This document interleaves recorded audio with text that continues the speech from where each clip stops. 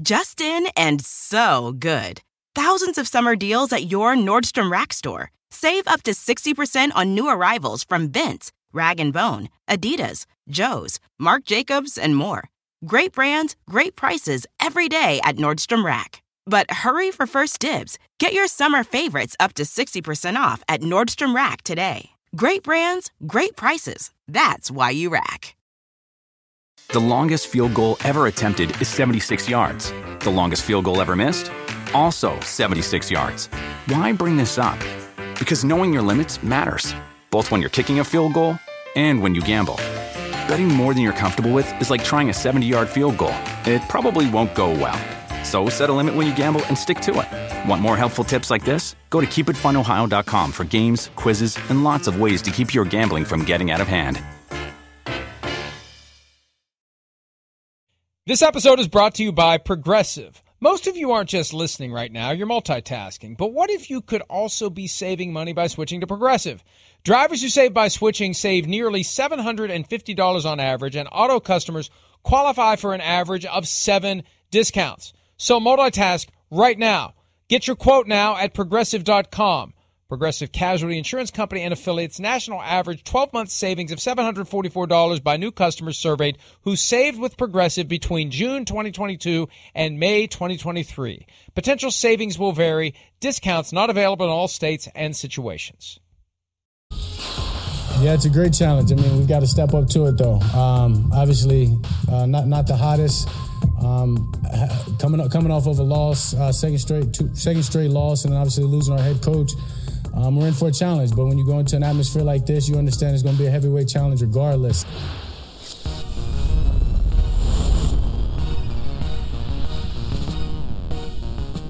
Dak Prescott talking about tonight's game. Week 13 begins with the Dallas Cowboys at the New Orleans Saints, a recent trend for the NFL, taking a couple of the teams that played on Thanksgiving, usually the Cowboys, and dropping them in the Thursday night spot 1 week later, giving the NFL the extra bonanza of having America's team back on national TV. Just a week after 38.5 million watched the Raiders beat the Cowboys 36-33 with 28 total flags thrown. Got to throw a flag on Christopher. You haven't broken, not really. It's been a while. I noticed you haven't broken out the Rikers Island jacket in a while. It has been a while. I know. In fact, no joke, and this is going to sound weird. Like, as I was taking out of my closet this morning, I was thinking of you. I was going, oh, man, I'm going to hear it from Florio. I haven't worn this in a while. Here comes Riker Island's Andy Dufresne comment. So, yep, I felt like I had to break it out.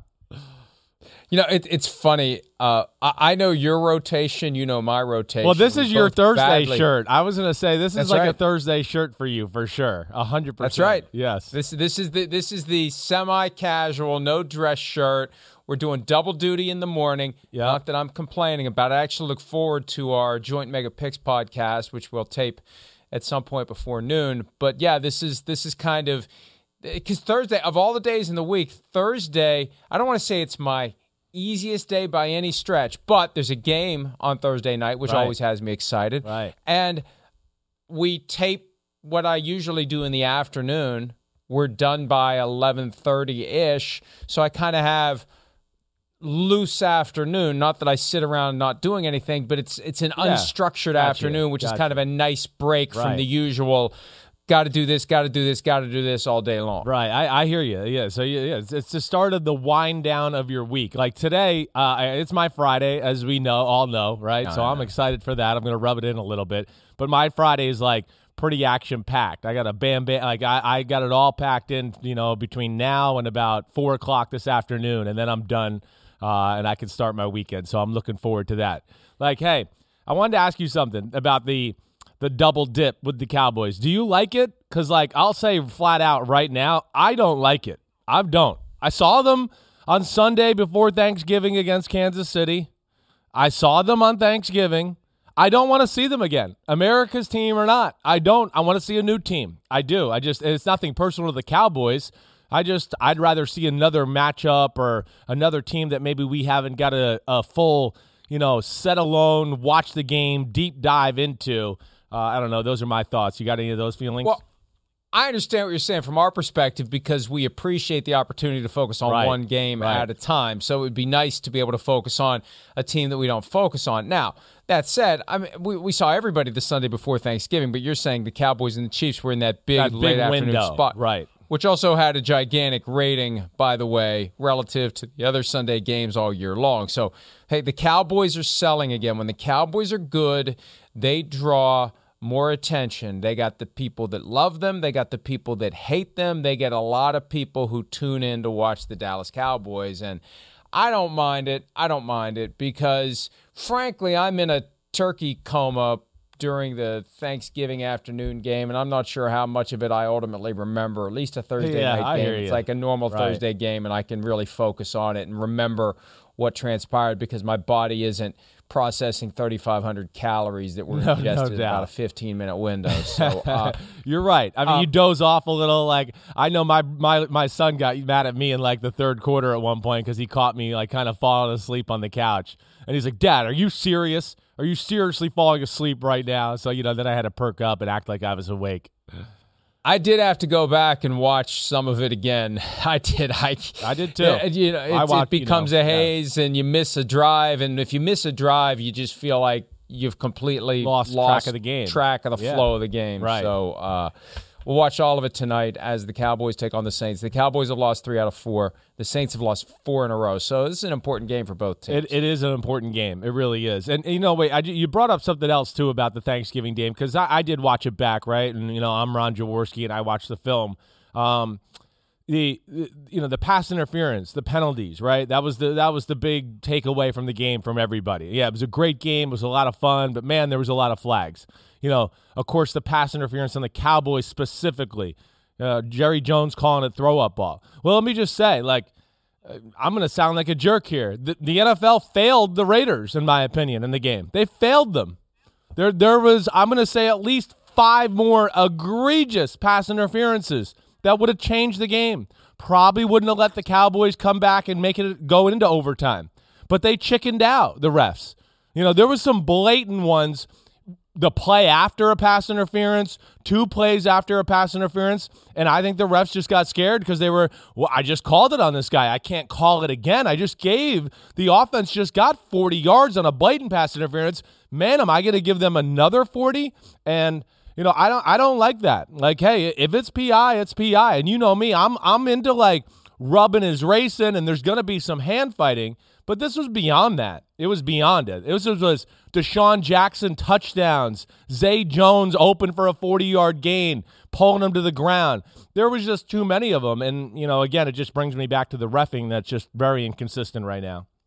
It reminds me of 2 things. First, the comments that were made by Mike Zimmer about the 49ers, how they always hold, and they're not going to throw a flag for holding on every single play because you could, but you're not going to do it because it grinds the game to a halt. And that goes all the way back to the Legion of Boom. When they were in their heyday, what they were doing is they were roughing up receivers before the ball was in the air. They were committing defensive holding and illegal contact on virtually every play, daring the officials to call it, knowing that they weren't going to call it all the time. And when they did, it was 5 yards and a first down. Fine. If we're able to set the tone, intimidate the receivers, frustrate the receivers, constantly grab and hold and tug and pull and hit and shove on every play when they're trying to get open, we'll gladly give up whenever they decide they're going to throw a flag on this. And when it's happening all the time, hey, it's understanding that the officials are human too. Their perspective on what is and isn't allowed is going to change if they are settling into this mode where they're looking the other way on this stuff on almost every single play. Well, yeah, Dan Quinn, he's from Seattle. He was on that defensive staff. So, I mean, that's kind of the approach it looked like they took. They knew they couldn't play zone against Oakland. I keep saying that this week. I don't know why. Against Las Vegas. They knew they couldn't play zone, so they had to play man. And Mike, I'm not going to disagree with you. That's what it kind of looked like. It's just let's pass interference every play, and I don't think they'll call it. And let's just, kind of beat the refs down that way. Now, of course, it still didn't help the Cowboys, but it hurt the Raiders is what I will say. There should have been more, and it cost them some points and I think some opportunities ultimately. So sorry to go off track there, but it just came to my mind when we kind of talked about it. Well, it's something to watch for tonight to see if it is. That habit continues now that Quinn is taking over for Mike McCarthy as coach of the team for this game because McCarthy has COVID and won't be available to play, and a lot of other shuffling happening on the coaching staff as they try to get ready and go forward. The good news is a very limited number of players have been affected. Amari Cooper has been activated off the COVID list after missing a couple of games and having some symptoms this week. So, the show must go on. The show will go on, and it will impact the Cowboys from a coaching standpoint. But Sean Payton's already been there from his perspective. As I said earlier in the week, he's going to shed no tears for the Cowboys having their coaching staff turned upside down by COVID. Payton's already been through that, and you just have to deal with it, and you have to get ready, and you have to go. So let's focus on when the Cowboys have the football. Now that Cooper is back, CeeDee Lamb returning from a concussion, Ezekiel Elliott, and there was some reporting after the Thanksgiving game that Elliott may get some time off to heal his knee. Well, he fully participated in practice all week long. He's not listed as questionable or doubtful or out. He's got no injury designation. He is good to go. Jerry Jones said that he expects Zeke to have a serious load against the New Orleans Saints. So I think they want to try to get that balance going again. They want to have that good mixture of run pass that really makes it easier to do either because the defense is constantly on its heels. Yeah, no doubt. You're right. That's what they want. That's what they were when they were rolling, right? Early in the year when they were just ripping off wins week after week. They had that great balance that you're talking about. But I think they've lost their way in the run game a little bit. They've had the injuries with Tyrone Smith. They've had to move a few people around. They got a center and left guard combination that's just really not that great, so they can't dominate over in that area. So I think that hurts them. Ezekiel Elliott doesn't look like he's totally 100%. I don't know how much they're going to be able to rely on the run game, at least tonight, not against the Saints. I mean, the only team I've seen run the ball on the Saints in the last 2 years is the Philadelphia Eagles. Other than that, it's tough sledding. So I don't know if I expect the balance to hit home tonight as far as the run game. I got to see that to believe it a little bit.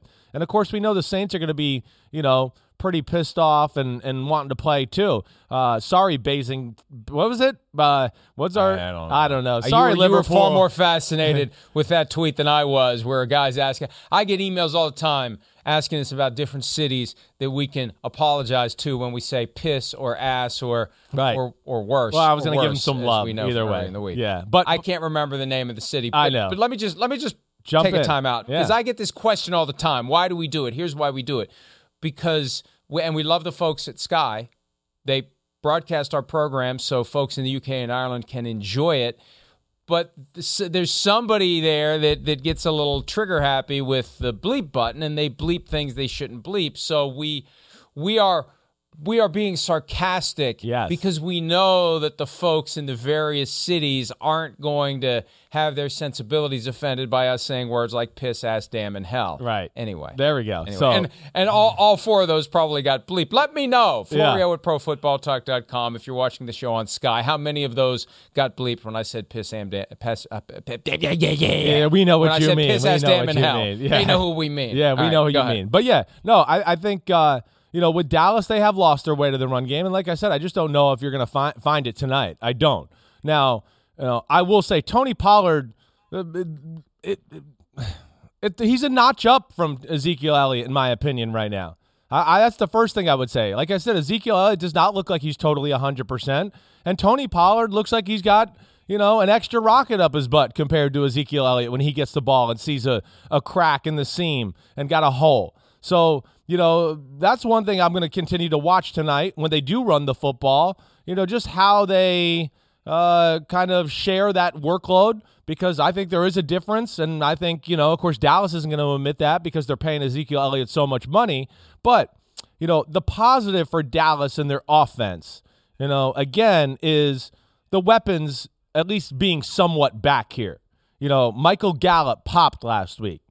They're tough to match up with. And I know we don't know if Amari Cooper's playing tonight, but this is where when the weapons on the outside get at full strength, this is where, the ripple effect is that maybe the run game starts to get going again, even though there is some issues like I just kind of explained. Because as a defense, it's just hard when they have Cooper, Gallup, and CeeDee Lamb on the field. You can't just sit there and think you're going to play man-to-man against that group ball game. I mean, if you are, you better have like the best secondary in football. And I respect the Saints and especially Marshawn Lattimore, but I don't know if they got the 2-3 corner that can really match up consistently all game with Gallup and Amari Cooper too. And that's what puts defenses in binds and then therefore will help the run game because you got to have safeties back and protect that, big play from Dak Prescott and company. And I'm glad you mentioned that we don't know whether or not Cooper's going to play. Even though he's been activated, Right. He is questionable. He had some symptoms as a result of his stint with COVID. Not everybody is asymptomatic. Not everybody is perfectly fine. Some guys have missed games even after they've been cleared to return, so we have to wait and see whether Cooper plays. And here's an interesting point about Pollard. And this is an example of how much more of an impact he's had this year. This is his third season. Last year, in 16 total appearances, he played in every game and he started 2 for Ezekiel Elliott. He had 101 carries for 435 yards last year. So far this year in 11 games, he already has 100 carries for 531. There you go. So he's got one fewer carry, nearly 100 more yards. He's averaging 5.3 yards per carry. Last year it was 4.3. And also, in the pass game, last year he had 28 catches for 193. This year he's already got 29 for 256. So yeah, you see his role. He's better this year. He's getting more of a role, and he's doing more with it. And look, that Zeke contract, their hands were tied this year. Their hands are tied next year. But next year's it. Next year's it. And next year's the contract year for Tony Pollard. It's going to be an interesting decision to see how they bake into the overall offensive approach, how much Zeke and how much Tony Pollard is going to have next year, assuming Zeke's even there, because I guess in theory they could try to trade him, but who's going to take on that money? It's going to be one of those situations where the Cowboys have to pay a big chunk of the salary in order to move him, because nobody's going to take on whatever the obligation is, somewhere between $10 and $15 million next year for Ezekiel Elliott. Yeah, no, I agreed. I mean, exactly right. I mean, and Zeke is still a good football player, and I don't mean to be disrespectful, but hey, we know this story at this point of his career. We've talked about it a lot. He's a car crash runner. Yeah, there's moments again where I know you've heard me say this a little bit last year. There's plays where I look at it and go, that was a good hole. That was a good 8-yard gain. But I look at it and go, I think Tony Pollard would have got 15 if he was in there. That's just how I feel when I see him. I think Tony Pollard is capable of making a little more out of less than Ezekiel Elliott at this point of his career. Now, hey, it's 2nd and 2. It's 3rd and 3. I'll take Ezekiel Elliott, sure, because he is great at, bam, I get hit at the line of scrimmage and I get 2 or 3 extra yards and we still get the first down. But the aspect of the game that, is a little concerning to me is, there's a giant hole. There's one guy in the hole. It's just a safety, and usually Zeke's going to go down. He's going to go down. He might hit that guy and run him over and, get an extra 2 or 3 yards and then fall down. But Tony Pollard can make the guy absolutely miss and then end up ripping off a run, for 20, 30 yards. And last week, he had a few of those runs, but they got called back, and they got called back for holding on a few of them where I want to go that hold had nothing to do with the success of the run. But, you can see even on these clips a little bit, there's an extra gear that he has, and yes, he's a little smaller than Zeke, but he's no wimp either. He can smash it up in there too. I really like his game, and if I was them, I would ride him a little bit more. I really would. Next year, Zeke is due to make $12.4 million. Tony Pollard currently on the books for $965,000. That's how it works, and that's why there is a risk, a calculated risk, in giving huge money to a running back. We talked about it earlier this week with Christian McCaffrey, and it's relevant with Ezekiel Elliott because this is another one where you don't blame the second contract. You blame the decision to make the guy a top 10 draft pick. The Cowboys were desperate to get themselves a high-end running back, and they went with a top 10 pick after they had a really bad season, and they earned that high pick. They went with that selection on Ezekiel Elliott, and so when he plays well and he's got you by the kahunas, as you would say, even though that's not the right word, what are you going to do? And that's exactly what happened. Right. And his agent negotiated a contract that has these rolling guarantees where he's already got, even before this year began, next year's salary was already guaranteed, and your hands are tied. Your hands are tied. So that's the look, here's what the Cowboys probably wish that they had done, and I won't be surprised, Chris, if they don't have this approach going forward. Yeah. We're always going to have two guys. Yeah. We're not going to put all the eggs in one basket, Right. because with one guy, you put yourself into a situation where you eventually got to pay him. Everybody loves him. Everybody's got his jersey. Right. He's a star. He's one of these guys that all the fantasy football people love because he's getting all the touches. Goal line, red zone, touchdowns, 25-plus rushing attempts a game. Dilute that, because then you never have to put any of the guys in this column we have of the top 10 running backs in the NFL, because you got multiple guys at any given time who can get it done. Yeah, no doubt about it. It was the same conversation we had a little bit yesterday, right? I mean, it's like with the Patriots, we see that they don't let that happen. There's some other teams that, of course, don't let that happen either. There's more of a committee approach, so you don't get kind of pushed into that corner to where, like you said, you really got no choice. You kind of got to pay them. So it is. I think that's something to watch out for. And I think your point about, top 10 draft pick or anything in that kind of range there is a really good point too, because it does. If the guy has any success and he's a top 10 pick, you almost have to give him the second contract, because the fan base and so many people within the organization are behind the player then that it gets hard not to reward him. But yes, you can get burned in situations like this. So we'll see. And again, I don't mean to be disrespectful to Zeke Elliott. I'm just talking football and trying to, take a business approach to what I see on the field. I really respect the guy and the player and the way he approaches the game in so many ways. It's just a harsh reality at that position. It really is. But this Cowboys offense, last week, they sputtered a little bit at times. They really did. I don't think Dak has been as good since the injury. He has not hit the form that we saw before the injury, I should say, that a little better. Before the injury, he was on fire. I mean, he couldn't do wrong. I mean, every play, every throw, didn't matter if he was under pressure, bam. Last week, the week before that, we saw the Denver game. We saw, some missed throws. And not that it was bad last week, but there was some missed throws. There was that I think he would probably go, man, I don't miss that. What the heck? They dropped the ball a few times on third downs. Pass protection wasn't great. They got a challenge in front of them this week. The Saints are going to be mad as hell. And we know that defense is still pretty damn good. So I'm excited just to see if he can kind of get back on his game with the full weaponry out there and see what they look like as an offense once again. And one last point on Zeke, because I agree with you. This isn't an effort to criticize him. This is praise. He and Christian McCaffrey came in, had 3 big seasons, and got their money.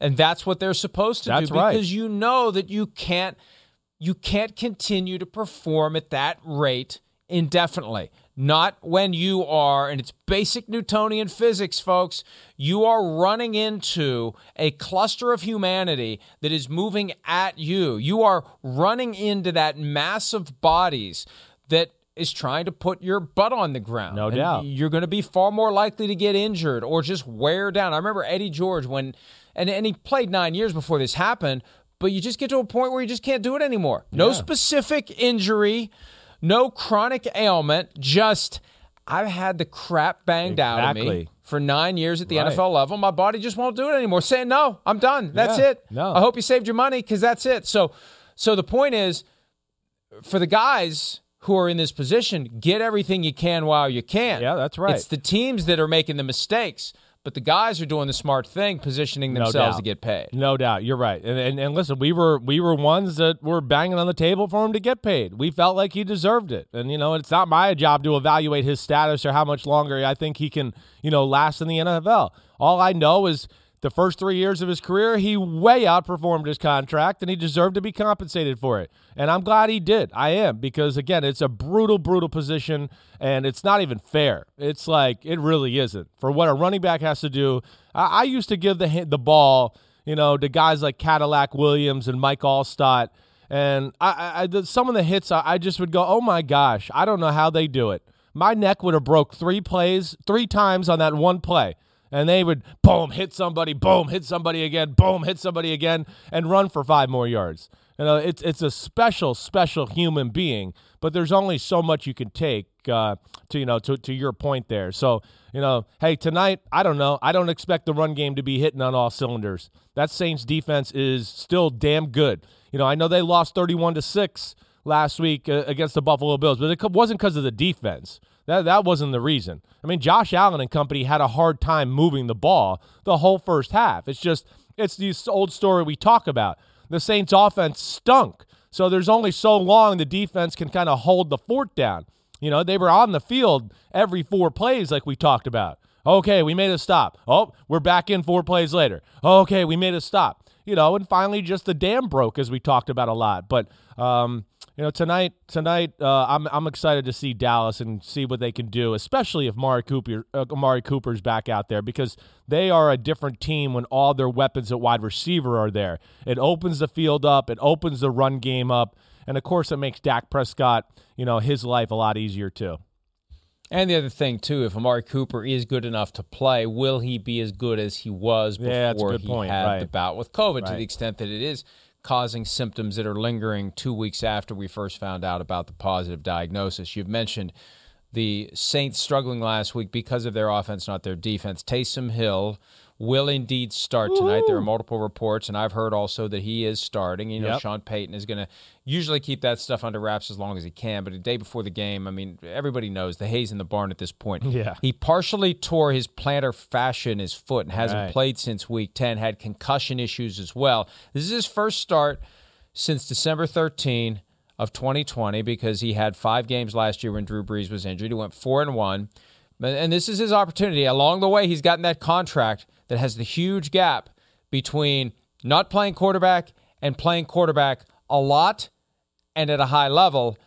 And even though there's only so much he can do to enhance his earnings this year, this is about laying the foundation so he's the guy next year. So Sean Payton doesn't go try to get Russell Wilson or Aaron Rodgers or someone else that Payton secretly believes in and nobody really knows until he grabs the guy and puts him on his team.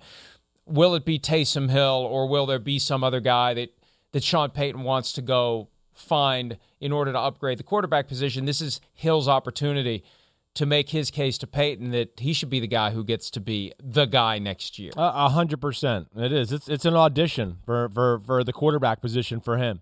Drew Brees said something to me when we were in Tampa in Week 1, and I just won't forget it.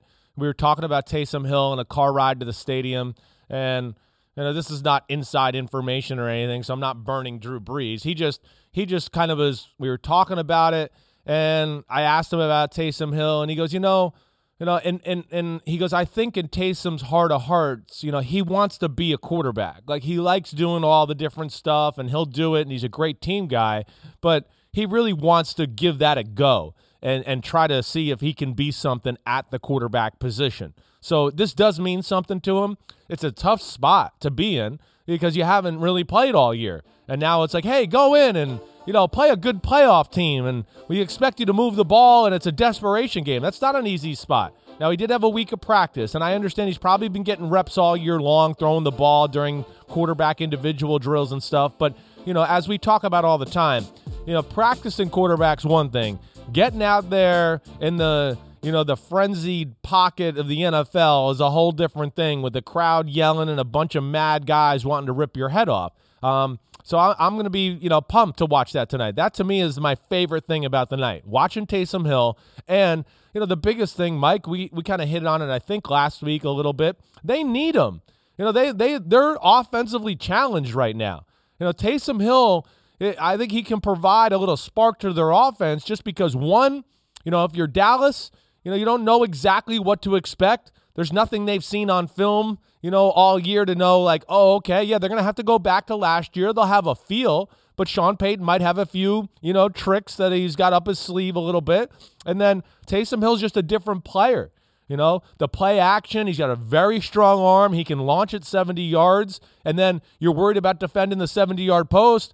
Well, while that's going on, he's 10 yards in the backfield in a play-action pass, and he might be scrambling and then run for 30 yards. So he's very hard to defend that way, and they need him because without Alvin Kamara, there's not any blue-chip player on their offense right now that you have to worry about or can create offense by making plays. There's that group that we refer to, and I didn't come up with this, but we've been using it repeatedly, to and on, the collection of Dolphins fans who are irrationally and unreasonably supportive of Dolphins quarterback Tua Tagovailoa. I guess the other group would be Teanon.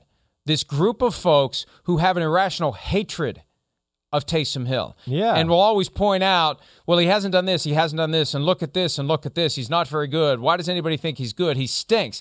And have you not seen him play when he gets opportunities? The problem is he doesn't get the opportunities like he should. I constantly think back to that 2019 wildcard loss to the Vikings when he was the best guy on the field for either team that day. Right. He was the proverbial, if not literal, bull in the china shop when he had the ball. Yep. And I know from talking to Paul Allen, who calls the Vikings games, he was stunned. The Vikings were stunned. They didn't use him more. If they use him more in that game, they win that game. So I don't know why or how we're at this point where he's used so sparingly. And maybe injuries have been more of an issue this year than we realize. But the reason why the numbers aren't there is this guy that Sean Payton has so carefully cultivated over the years doesn't get used as much as we thought he was going to be used based upon the performance we saw in that playoff game 2 seasons ago. Yeah, 100%. And I mean, stats, blah, blah, blah, blah, blah, blah. 4-1, a ton of explosive plays, very hard to defend and stressful on a defense.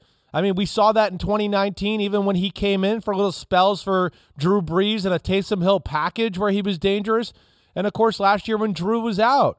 I mean, it was good football. He's a high-level thrower of the football. He is. And it's ridiculous. It just tells you about the times we're in right now. At Tua, he was a number 1 recruit and he went to Alabama. So I like that story. And there's no way he's not good. There's no way, because the Rivals.com high school beat writer said he was the best quarterback in the country. And then, some other recruiting college guys who knows what they know, they said he was good too. So, I understand he's talented, but it's the story that everybody wants to get behind. Taysom Hill's not sexy enough. He's a little old. He came out of nowhere. I didn't see it in college. I didn't see this. So he can't be it, because I'm a plumber and an NFL scout and coach, because that's what I am. And that's what you got too much of that going on in our world right now. Shut up. You don't know anything. Listen to Sean Payton, okay? He's one of the greatest offensive coaches in the history of football. If he sees something, you should just go, there must be something, all right? So shut up, everybody out there. The guy's got a lot of high-quality abilities. I mean, his arm's better than Tua. He's a better athlete. He's bigger, and he's every bit as accurate. I mean, every bit. I don't know what anybody could be saying, but it's just a story that people don't like, and that's ridiculous. So let's see what he's got. I'm not expecting him to hit the ground running and be surgical tonight. Like I said, it's tough, and he doesn't have a ton of receivers, but I think you will see enough to go, man, look at that ball fly through the air. Man, look at him turn the corner right there on that DB. Man, look at him run over that DB. And that's what he can bring to a football field. And in the modern-day NFL, you can make it work with a quarterback like that for sure. You mentioned Alvin Kamara. He's missed 3 straight games with a knee injury. He's officially questionable for tonight's game, which means he's somewhere between 51 and 99% likely to go. I'm told he's not expected to play. And see, when you're at home, you can take full advantage of the looseness of the rules and hold that guy as a guy who possibly will play right up until 90 minutes before kickoff when you put him on the inactive list. When you travel, if you know he's not going to play and he stays home, everybody knows the day before, because you have an obligation under the rules to move him from questionable to out if he doesn't make the trip. When you're at home, you can know damn well he's not going to play, and you just don't have to admit it to the world until the inactive list is published. And as of last night, the expectation was that it wasn't going to be Alvin Kamara. The good news is Mark Ingram, who also has a knee injury, he's good to go. He has no injury designation, so he'll be the guy tonight. Look for some Ty Montgomery, too. He may be getting some of the looks that Alvin Kamara would have gotten in the backfield for the Saints tonight. But, regardless, they don't have Michael Thomas. They were in the mix for OBJ. They couldn't work that out. They really don't have a collection of great skill position players right now, especially with Kamara injured. So, it's all the more pressure on Sean Payton to draw up plays and call them at the right time to take advantage of the matchups that he sees. And this chess match that we're going to have with Dan Quinn, who knows the Saints offense from his time with the Falcons, and also Payton, who knows the Dan Quinn defense from his time with the Falcons. Yeah, no doubt about it. I mean, there's definitely familiarity there, 100%. There's going to play into the matchup, but I'd say both teams are in a little bit of a different spot, or, Sean Payton and Dan Quinn are a little bit in a different spot than they were, a year ago or 2 years ago when they were facing off against each other. The Saints are not the same offense. It's not the Drew Brees offense that we're watching right now. And like you said, there's no Michael Thomas, there's no Alvin Kamara, there's no Jared Cook, there's no Emmanuel Sanders even there right now. There's really no proven commodity at receiver. So there's a little bit of a different attack there. And, for Dan Quinn and the Cowboys, like we saw last week, when he was in Atlanta, and of course how he got the job, it was the Seattle scheme. It was zone. Now he wants to play man-to-man every play. And he'll be able to play man-to-man. He should be able to tonight because just what we just talked about. There's not that great weapon at receiver that I think is going to totally stress out the Cowboys' corners to put them in, compromising positions. Now, you got to be a little careful because Sean Payton, you play too much man-to-man. He's going to have some plays to cross you up, pick you, and do some things like that. But, it'll be interesting to see how each team kind of attacks each other from that standpoint. But, yeah, there's familiarity, but both guys have kind of evolved into something different here the last year because of their new place or, new quarterback and lack of weapons for Sean Payton. It's Marquez Callaway, Traquan Smith, Kenny Stills, Deontay Harris, Little Jordan Humphrey, and Ty Montgomery. Those are the 6 receivers on the depth chart. And the tight ends are Garrett Griffin, Jawan Johnson, and Nick Van Ness. So this is not a murderer's row of skill position players that are going to make people say, we have to take this guy away, or we have to take that guy away. That's just the reality. Yeah, 100%. And Mike, Alvin Kamara is still leading the team in receiving, and he hasn't played in, 3 weeks? Is it 3 weeks or 2 weeks? I mean, either way, he's missed 3 games. This will be number right? 4. That just says it all. He's still leading the team in receptions, and he hasn't played in 3 weeks. And he's a running back, and he's a leading rusher. So that kind of just tells you where they are as an offense right now. Let alone, like we talked about last week, they're beat up on the offensive line. They're a beat up football team. So it's going to take, I think, a big effort from them tonight. And let's see if somebody can kind of jump up and do something, in the pass game. The guy that I look at to be a little bit of a weapon is number 11, Harris. He's the one guy I look at to go, he could catch a slant and make somebody miss and run for 60 yards. The guy, he can get a speed sweep off the Taysom Hill run package and turn the corner for 30 yards. I'd like to see them utilize him a little bit more. He's the one guy I look like that I think could be a difference maker for their offense, or at least do some, off schedule. The coach didn't just put me in the exact right spot and I can do it. But, I don't know. They're definitely not a great offense right now. And the Saints are one of those teams, Mike, I don't know. What do you think? I mean, right now, what they're sitting here at the 10th spot, 5-6. I mean, again, same record as number 7 seed Washington right now. But do you think they're going to be able to hold on here and get into the playoffs or make a run at this thing here? I think the spirit's willing and the flesh is weak. Yeah, despite that's kind of it. Right. Skills and abilities of the coaching staff, the roster just isn't there right now. The combination of injuries and the fact that, it's not like you're ever going to have a perfect plan for replacing Drew Brees. Yeah. Drew Brees knew how to make that offense go. One of the issues with Jameis Winston, as you pointed out before he got injured, he can throw a great deep ball, but he can't accurately make the underneath throws that Drew Brees could make in his sleep. Right. So that impedes the progress of the offense. They don't have that. This is going to be an interesting offseason for the Saints because Payton is not going to tolerate another year without a high-end quarterback. I think he's going to do everything he can to go find one, and it's obvious if Taysom Hill doesn't take full advantage of the opportunity he now has, Payton's going to go out there and find somebody who's going to come in and take over. And by the way, I'm going probably to a receiver too. I'm going to throw Tayon on a bone on the way to break. Last year, Taysom Hill was not 4-1; he was 3-1. Oh my gosh! Recite the facts to make your case that he sucks. You can say, well, he was only 3-1 last year as a starter, not 4-1, Florio. So take that. Bam. Idiot. It taught you a lesson. That. I think, look, hey, I think that the Saints need this one more than the Cowboys. Yes. Right? Yes. But the Cowboys still. Yes. I got some pushback from Shireen. I got some pushback from Miles on PFTPM the past couple of days. I think the Cowboys have to at least have at the edge of the radar screen this flashing light saying, if you don't get your S-T together quickly, you may not make the playoffs.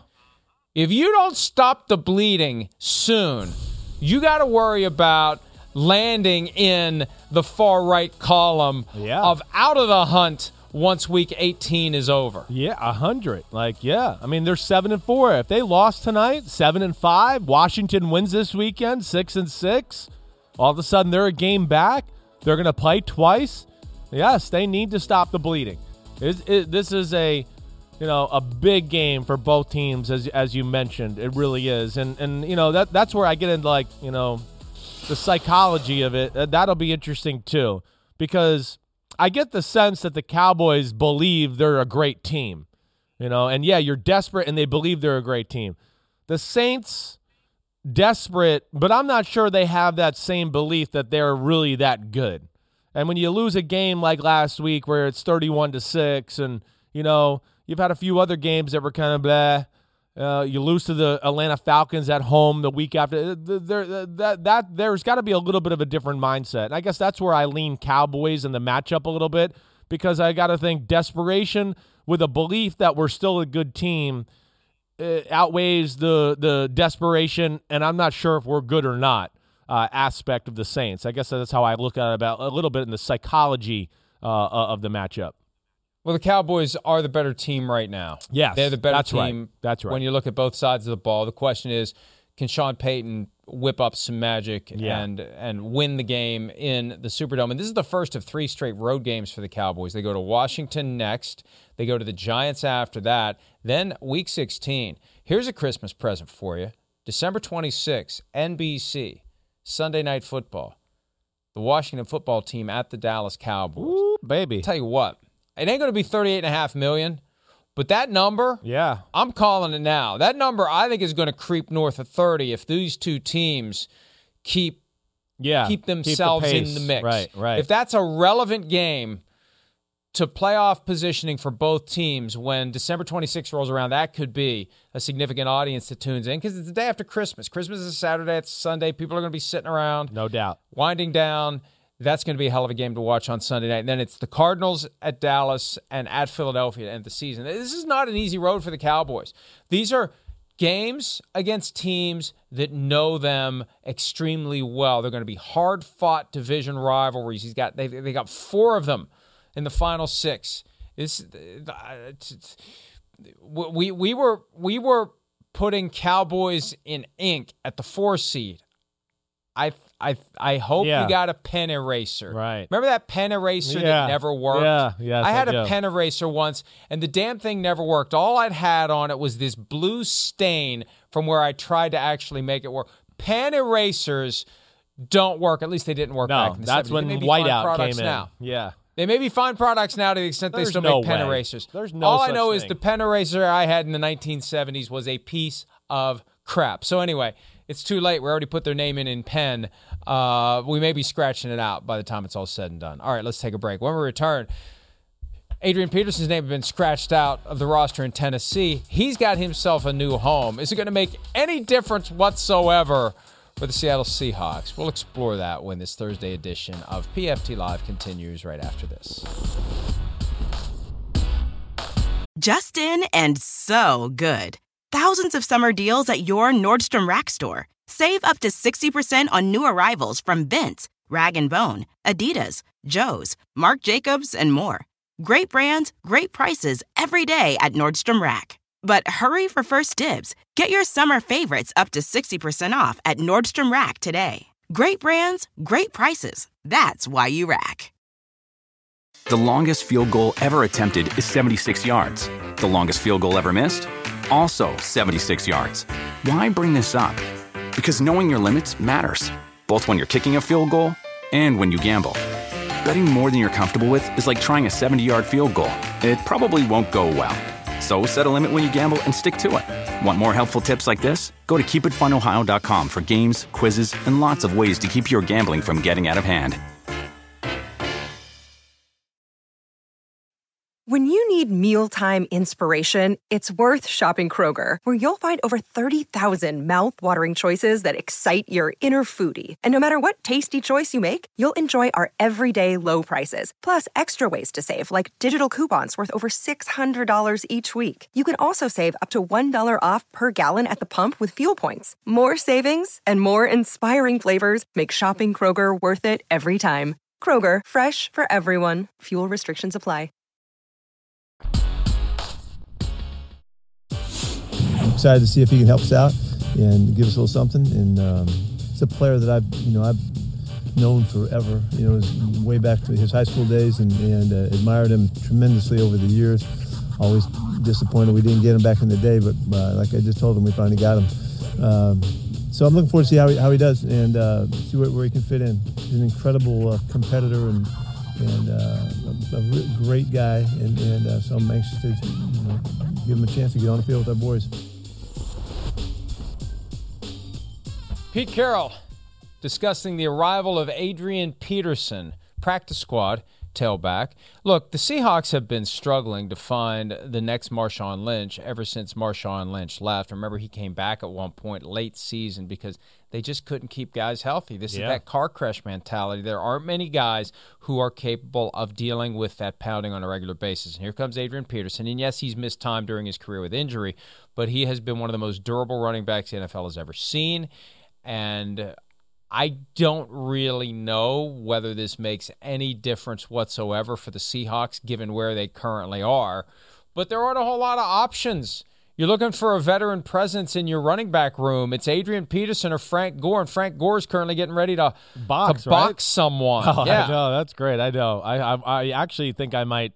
Is that going to be a pay-per-view event? I think I might actually watch it. Probably. Because he wanted to box you a couple of years ago. I know. He's still mad. He made a comment again about the Hall of Fame thing, and I felt like he was talking to me. Like, he was like, for people who don't think I'm a Hall of Famer, they're idiots. And I was like, I think he's talking to me. And I know. We used to be friends. I mean, I had lunch and dinner with Frank Gore at one time. And I know. I'm afraid to see him. But, like, hey, here to your point. You don't know. Let me just answer that. It's not going to make one damn difference for the Seattle Seahawks. Not one damn difference. I don't care who they get at running back. They can't open up a hole. They might as well sign you or me, or if they want to get the best running back in football right now, it's still not going to matter. It doesn't matter. Great. And listen, Adrian Peterson is, in my money, he's really one of the greatest, if not he's one of the greatest players I ever saw in person in my life. I mean, man, when he was in his prime, and I think he is one of the 5 best running backs in the history of football. He is, but not now, not at this, point of his career, and not behind that Seattle offensive line, and not behind that Seattle offensive line or offense in general that can't throw the football. So, hey, it's cool. Adrian Peterson, yeah, he's, on the Seattle Seahawks, but it's not going to matter one bit to the success of that football team. The Vikings have a need at tailback as well, and Nelson Peterson, the father of Adrian Peterson, was not happy that the Vikings didn't call Adrian for a reunion. But, things kind of went sideways there at the end, and there are so many guys out there. Yeah, right. There's so many guys out there who can come in and provide you with what you're looking for in a running back. And it's not like a veteran who's on the wrong side of 30 is going to be heavy into special teams. I don't know what they're doing here other than they feel compelled to do something, and this is the one thing they can do because it's not like they can do anything else. Not that they're pinning any huge hopes to this, but this does have a feel of the rearranging of the deck chairs on the Titanic for the Seahawks. Yeah. That this isn't going to make a damn bit of difference. No. And if Adrian Peterson had any other option, he would take it.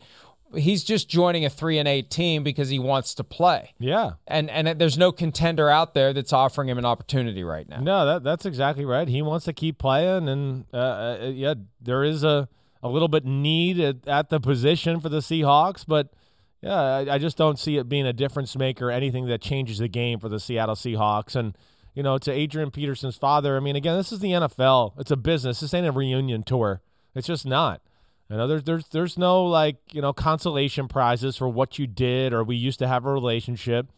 Minnesota, they probably don't even want to deal with the hoopla of all that and have to talk about that. They're trying to focus on trying to make a run here and get in the playoffs, not have it to like, hey, how many times do you give it to Adrian? It's like the old days again. And they're like, no, it's not the old days. It's not. Sorry, it's way past the prime time. And again, it's not to be disrespectful to Adrian Peterson, because I think he is first ballot Hall of Famer, and like I said, five greatest running backs I've ever seen. And Mike, it's one of those moments in my NFL career. I think you've heard me say this before, but I was 2008 on the Tennessee Titans, and we were playing the Minnesota Vikings, and I just couldn't get over it. I just was like, this guy here is an absolute freak of nature. I mean, he was running people over. He was running this way, stopping, running back the other way, faster than everybody on the field. I never saw anything like Adrian Peterson in his prime. Never. Not at the running back position while I was on a field in the NFL. And the idea that he tore an ACL Christmas Eve 2011, came back and won the MVP award in 2012, and nearly set the single-season rushing record, one of the most incredible feats that we've seen in the NFL in years, at least as it relates to the regular season. As to the Seahawks offense, Pete Carroll talked yesterday about Russell Wilson. He said, we went through it and we watched it together. There's a few plays on the shorter passing game that he just really tried to drill the football and maybe threw it a little too harder than normal, trying to make sure the ball was there and crisp and all that. The ball's down the field. He threw the ball pretty well, on the move really well. We weren't as sharp as we needed to be. It showed up on 3 specific third down situations that could have been very convertible for us. That's just the way we looked at it. Remember, they had 5 straight 3-and-outs at one point. They've had 2 games this year with 5 straight 3-and-outs. The rest of the league combined has 0 instances of 5 straight 3-and-outs. Look, hey, Russell Wilson's catching some of the mud from this, but deservedly so. And a lot of the balls he threw down the field, they looked good when they left his hand. They just landed nowhere. Yeah, no, I know. I think it's a lot of there's a lot of things there. Yeah, Russell's not at his best. The offense provides him no rhythm. It's not very complicated, the offense, when you break it down. They can't run the ball. Teams don't necessarily worry about loading the box to stop Seattle, the run game. You can kind of play, hey, we're going to protect against Lockett and Metcalf a little bit, and we still think we can stop the run. Okay, that's tight coverage. But Russell, again, I think where, the precision you need on some of the shorter type of throws, that's where I do think the finger can come into play to a degree. And as you've heard me say before, I'm Johnny Mechanics over here when it comes to the quarterback. He's got a little different mechanic, and I've had this conversation with Drew Brees compared to a lot of quarterbacks in football. He's not exactly textbook for how you would teach quarterbacks to throw a football. He doesn't throw the ball like, Rodgers or Brady. He does. It's not even Mahomes, who does have a baseball background either. I mean, Russell Wilson is a little bit of he does this with the arm. It's all arm. He doesn't always necessarily, like we talked about before, get the shoulder, get the created opposites between the upper and lower half of his body, and then let it unwind. That's not what he is. He's kind of an arm thrower. So when you're an arm thrower like that, and then you can't grip the football quite the way you want, you're going to lose control of it a little bit. And to me, that's what's kind of reared its ugly head a little bit over the last, 2 weeks. Something I noticed, too, in that pack of plays we just showed. It was 3rd and 4, 3rd and 3, 2nd and 4. They're in shotgun formation. They're clearly throwing the football. Those are... Yes. Those are run or pass situations. Right. Why are we resorting to these clear and obvious we're going to throw the ball when it could have been a run? Here, look at this one, 3rd and 4. Why does this have to be a pass? It could have been a run. Now, he missed the guy, and it was right at the sticks, but it didn't have to be a pass. Here's 3rd and 3. It's another pass that's off target. Why don't we run for one of these just to get... If 3rd down is such an area of strugglesville, as you would say, for the Seahawks, why don't we find a way to just make one? Let's do something different than what we've been doing, and let's make one of these. And, they had a... There's no surprise element with their offense. There's no, to what you're saying, there's no surprise element. I can promise you they're going to run on 1st, and then 2nd, I don't know, and then 3rd down, like you said, it's going to be shotgun, no one's going to move, and it's going to be the most basic route concepts you've ever seen in your life. I mean, again, he missed 2 easy throws there. There's no doubt. I expect Russell Wilson to make that happen. There was a slant route to Eskridge where it was tight coverage. Okay. That's not going to happen there. He gives the go ball to DK Metcalf down the left sideline. He got greedy, and he's feeling the pressure probably a little bit because DK hasn't got a ball, and he doesn't throw the ball to the guy open in the middle of the field. But when your offense is off kilter, and a little bit like we talked about, I think earlier in the week, off kilter, you never get the guy in a rhythm. It's hard. It's hard, and they give him nothing easy. There's no wide receiver screens. There's no running back screens. There's never anything. I mean, you said it already in this segment. 5 straight 3-and-outs twice this year. That's hard to do. Like you said, the rest of the NFL, nobody's done that. The Seahawks have done it twice. This day and age in the NFL, where the referees want to give you first downs on a platter, I mean, they're looking for anything. There's so many issues with that Seattle offense. I don't even know where to begin. And it's not easy for Russell Wilson to overcome all of them, and especially when he's not at his best right now, coming off an injury to his throwing hand. And we know what happened last year, reportedly, when he went to the coaching staff with ideas on how to make the offense better. They told him, you mind your business and we'll take care of it. I don't know, and I don't know that we ever will know. Maybe we'll find out at some point years from now. By then we won't care, frankly. But what's going on with this offense from a structure and design standpoint? Like Shane Waldron, hey, this is how we did it in L.A., and is Pete Carroll saying, that's not how we do it here? Right. Yeah, like we don't know the answer to that. And somebody does. And the other curiosity about this, how high up the ladder will the questions be asked of Pete Carroll and others about why the team is so bad this year? At what point does it land on the radar screen of Jody Allen and of Vulcan Incorporated, which manages all of the property she inherited from her brother Paul when he passed in 2018? And is this season enough to spark major changes at the top? And do they think that their only chance of keeping Russell Wilson is to change coaches? And do they even want to keep Russell Wilson at this point? There's a lot of questions that are banging around the Seahawks organization. To me, I think the way you laid it out there is at least my thought. To me, I think we're going to there's 2 avenues that I could see with Seattle. One, they blow it up. Pete Carroll and John Schneider stay there. Russell Wilson gets traded. They blow it up and they try to build another team. Or it's what you said as well. Pete Carroll, John Schneider, you're out of here. We want Russell Wilson, and now we're going to get somebody and some players in here that are going to make it all about him, and we're going to be more sexy and explosive on offense and change the mantra of how we play. To me, it just seems like it's inevitable at this point. It's one of the two. It's Pete or Russ. I think that's the road we're going down. I just don't see this. I don't see a repeat of this combination coach-quarterback next year. I really don't. And we'll be surprised. Even if Russell Wilson was playing like he did before this year, I would not be comfortable with the idea of firing the coach and handpicking a coach who will specifically cater to Russell Wilson and give Russell Wilson everything he wants. You got another negotiation on a contract coming up with Russell Wilson. You're putting yourself in a position where you got to pay him $50 million a year if you start doing that, and you really do make it all about Russell. I don't know that that's a good idea, no matter who your quarterback is. Yeah, I hear you. To say we're going to fire the coach and hire a coach who's specifically charged with doing whatever Russell wants. Now, they would never say that, but that may be the perception. It may just be full reset button time in Seattle. And then the problem is, how much does it cost you to buy out Pete Carroll if you do that? Because And I got some pushback from somebody I know last night. Oh, you say that there are coaches making more than $20 million and Pete Carroll's making $17 million. I've got the list right here that the NFL has. The NFL list is different from what they're really getting.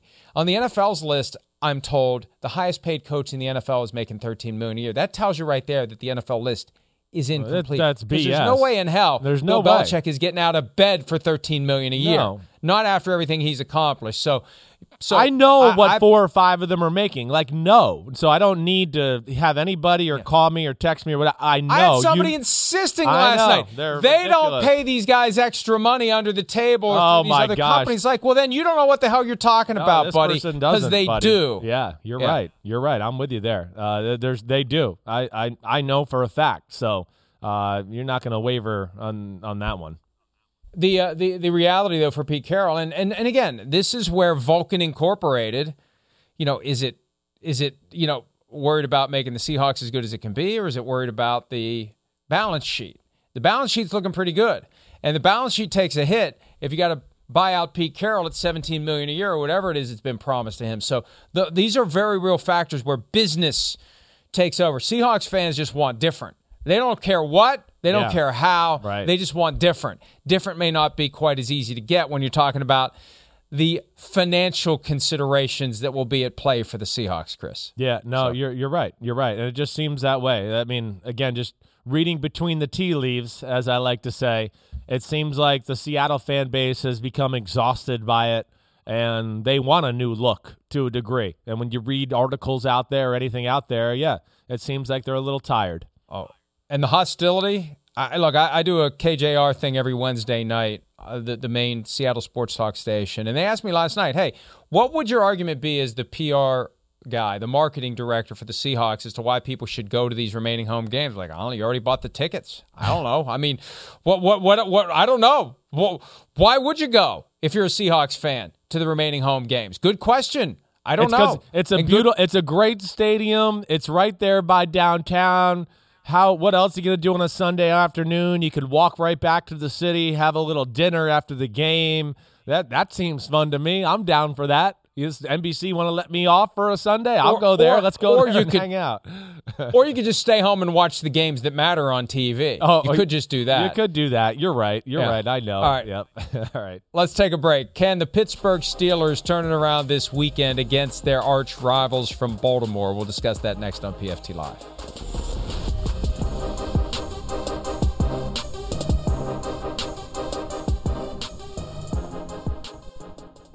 Just in and so good. Thousands of summer deals at your Nordstrom Rack store. Save up to 60% on new arrivals from Vince, Rag & Bone, Adidas, Joe's, Marc Jacobs, and more. Great brands, great prices every day at Nordstrom Rack. But hurry for first dibs. Get your summer favorites up to 60% off at Nordstrom Rack today. Great brands, great prices. That's why you rack. The longest field goal ever attempted is 76 yards. The longest field goal ever missed? Also 76 yards. Why bring this up? Because knowing your limits matters, both when you're kicking a field goal and when you gamble. Betting more than you're comfortable with is like trying a 70-yard field goal. It probably won't go well. So set a limit when you gamble and stick to it. Want more helpful tips like this? Go to keepitfunohio.com for games, quizzes, and lots of ways to keep your gambling from getting out of hand.